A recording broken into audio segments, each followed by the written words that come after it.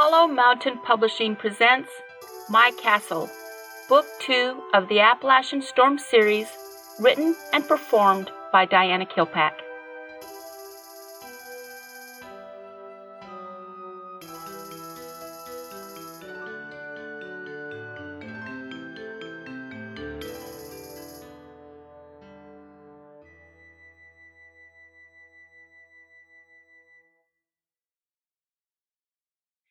Chapter 26. Wolves. Are you kidding me? Katie looked into the rearview mirror, seeing red and blue lights flashing. Pulling over, she didn't bother glancing towards Zach and Cluxy. She knew they had already disappeared. Rolling down the window, she waited patiently for the sheriff to come to her. "Can I see your driver's license and proof of insurance?" Katie glared at the sheriff, but did as she was told. He barely looked at the items she handed to him. "The reason why I stopped you was because you did not come to a complete stop at that last stop sign." Katie looked back in time to see a blue sedan slow down and blow through the same stop sign. As far as she knew, everyone in the town never came to a complete stop there. "You'll be giving out tickets all day long, Sheriff, if you start enforcing that rule." The sheriff grinned. "You were breaking the law, Miss Johnson. I must write you a citation. If you'll excuse me, I'll be right back." Katie leaned back in the seat. If this was how the sheriff was going to act, she will have to be careful how she drove. She almost reached out to Jackson, but decided since it was only a traffic ticket, what was the use? He may still be upset with her. She waited patiently for the sheriff to come back. She watched 3 other vehicles not come to a complete stop, with the patrol car in plain sight. This is obviously harassment, she thought, wondering what she could do about it. The sheriff got out of his car and walked up to her window. "If you would just sign the bottom of this ticket." Katie grabbed the book, looking around for a pen. The sheriff quickly handed her a pen. "Just use mine, Miss Johnson." Katie grabbed the pen and signed her name. The sheriff reached in gingerly and grabbed the citation booklet. Reaching for the pen, he grabbed the very tip with his fingertips and placed the pen into a plastic bag. Katie watched in horror, realizing the sheriff had just tricked her into giving him her fingerprints. The sheriff gave her a huge grin. "If you would step out of the car, I have a few more questions to ask." He opened her door, grabbing her upper arm, and led her back to his patrol car. This time around, she didn't hesitate. "Jackson, are you there?" She didn't hear a response. "Look, I'm sorry I acted badly earlier today. I was pulled over again by the sheriff, and he has my fingerprints." This time, Jackson replied immediately. "Don't say anything. I'll call for help." Katie sighed, feeling much better about the situation. Jackson may be upset with her, but he will always find a way to help her. Walking up the steps, she stopped to listen. The sound made the hair on the back of her neck stand up. That came from the opposite direction. The second wolf was close. It came from the direction of the black home. She looked up at the sky. Only 1 hour until sundown, she thought. It's a full moon, and all hell is going to break loose. And here she was being dragged into the sheriff's office in no position to help anyone. "Jackson, can you hear the wolf cries?" She felt Jackson immediately enter her mind. That one came from the south. It was farther away. That was the first one answering back. They're coming from all directions. The town of Lexus was surrounded. Heat automatically filled her system. the spirit wolf inside of her recognizing danger, wanting to break loose. "Don't worry, Katie," Jackson's thoughts assured her. "The Seekers will protect the town. Make sure you don't say anything that will make the sheriff more suspicious." Katie glanced at the sheriff. He too was listening to the wolf cries, his expression dark. "Sheriff, can we do this tomorrow?"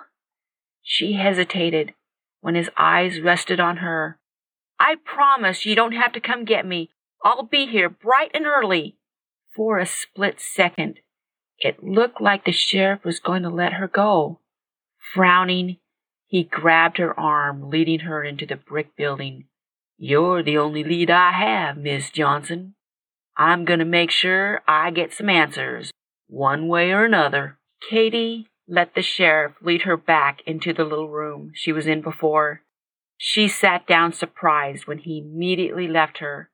"Jackson, we found where Lizzie was hiding earlier today. She was close enough to hear everything we said, including me telling David my suspicion she is a traitor and—" "She knows we can block her projections," Jackson finished for her.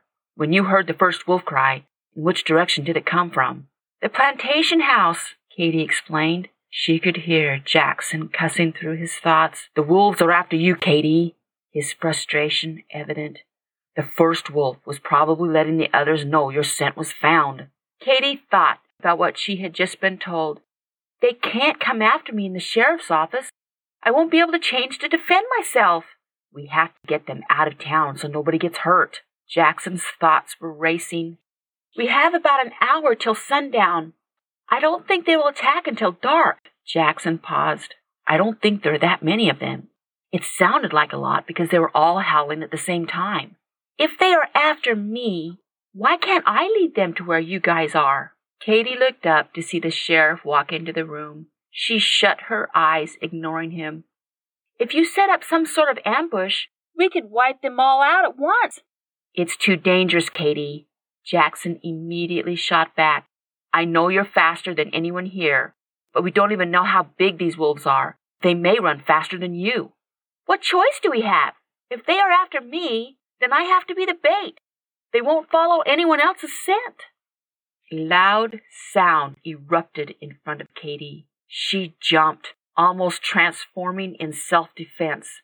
The sheriff had slammed something very large on the table. "You will answer my questions." Katie stared at the sheriff in surprise. She had been concentrating so hard on her conversation with Jackson, she didn't realize the sheriff had asked any questions. "Do you mind? I'm having an important conversation." She closed her eyes, then reopened them. "My mom needs to know where I'm at, Sheriff. Why don't you make yourself useful and call her?" The sheriff gave her a surprised look. "You are a cold one, aren't you?" "What are you talking about?" The sheriff started tossing pictures onto the table.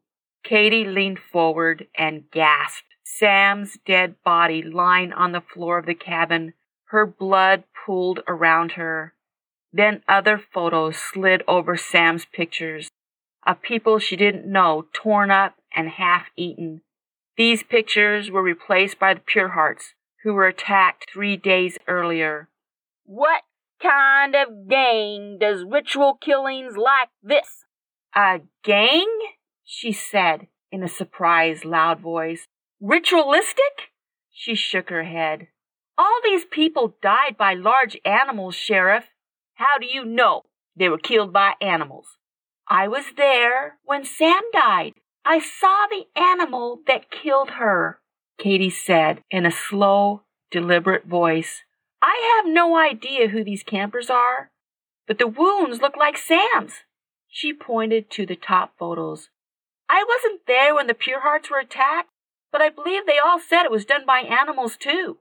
The sheriff leaned onto the table. "Pure Hearts?" Katie blanched at her slip. She folded her arms. "My lawyer is on his way over. He's going to be upset you're harassing me again." The sheriff immediately leaned into her personal space. "I've got kids dying." He slammed his hand on the table. 17 people dead. He pointed a finger in her face. You are a part of something. I can feel it. You know what's happening and why. Katie's hair on the back of her neck stood up. The sheriff's eyes rose, listening to the sound. Making a decision, Katie leaned forward. Sheriff, that's not me making that cry. They are close, and they're hunting. She looked into the sheriff's eyes and reached out to grab his hand. Please let me go, or tomorrow morning, your morgue is going to be filled with a few more of my friends. He met her gaze. What is going on, Katie? She shook her head. I can't tell you, Sheriff, but if you don't let me go, those wolves are going to attack this station, and everyone in it is going to die. Are you threatening me? Katie sighed. I'm not a killer, Sheriff. Katie pointed her thumb. They are. That sounded so close.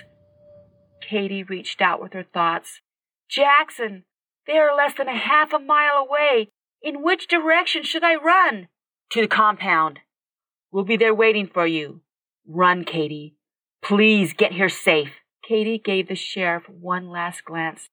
I have to go. Now. The sheriff started shaking his head, his eyes leaving her face. Katie took that one opportunity and projected her disappearance. Startled, the sheriff looked around an empty room. He ran to the door and looked out. Katie followed him. A woman at the desk looked up and gave Katie a smile. Realizing the woman could see her, she returned the smile before proceeding to follow the sheriff out. Reaching the outside of the building, the sheriff looked around. Thanks for letting me go, Sheriff, she said softly. He jumped and looked around, obviously not seeing her. Fear etching his face. Get inside and lock the doors, she instructed. Tonight, all hell is going to break loose. The sheriff stumbled backward into the brick building. She took one last look at the terrified features of Sheriff Tate and started running. Changing into wolf form, she ran as if her life depended on it. That was just ahead of her and to her right. Doubling her effort, she sprinted at top speed. She saw a dark form lunge towards her. Instantly ducking, the wolf sailed over her head. Slowing down a few notches, she could hear her pursuers crashing through the underbrush. She counted 3 behind her. One advantage she had over her pursuers. She had taken this trail a couple of times. She knew the terrain and what to expect. Still, she kept her senses on alert. The wind in her face, she smelled 2 unknown scents dead ahead. Taking a sharp right, she realized she would be taking a longer route. She wondered if this was their intention to lead her into an ambush. Jackson, I'm taking the route by the old sawmill. So far, I have 5 wolves chasing me. Don't let them bite you. Their bite is poisonous. Oh, great. Katie thought, just what I need. I had 2 in front of me, and I had to take this route.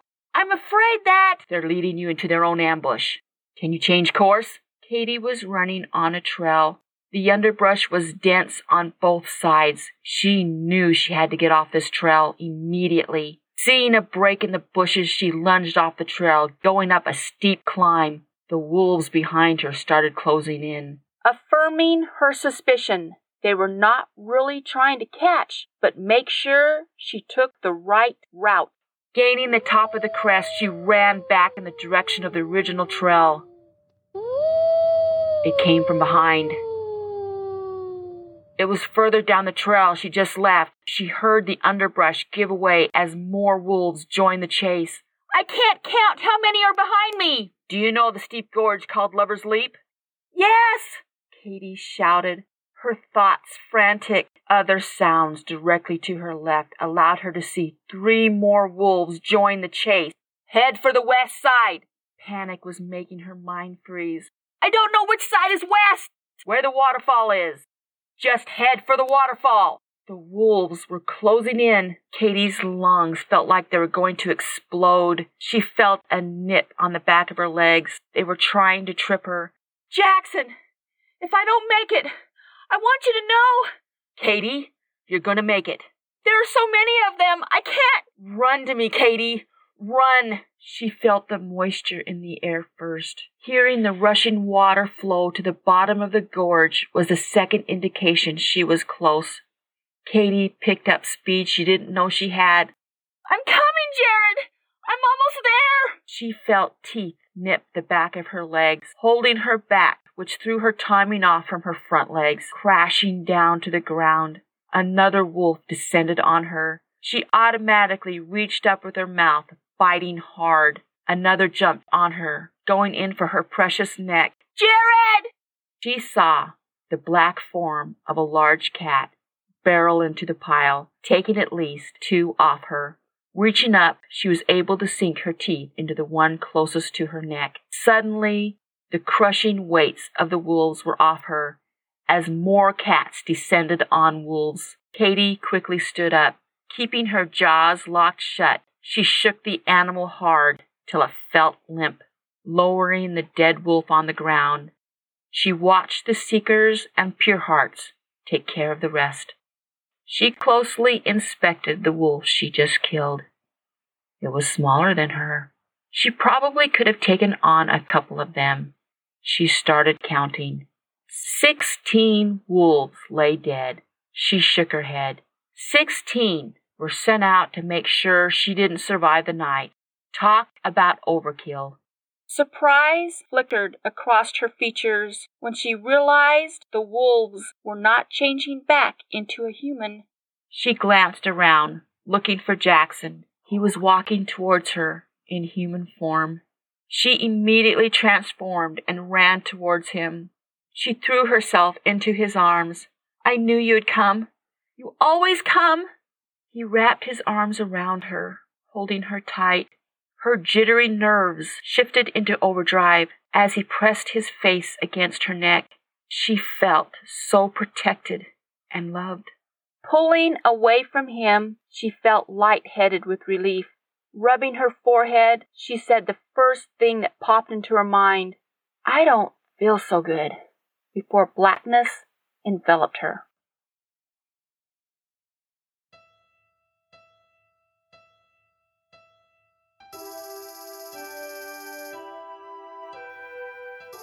Hi, this is Diana Kilpack.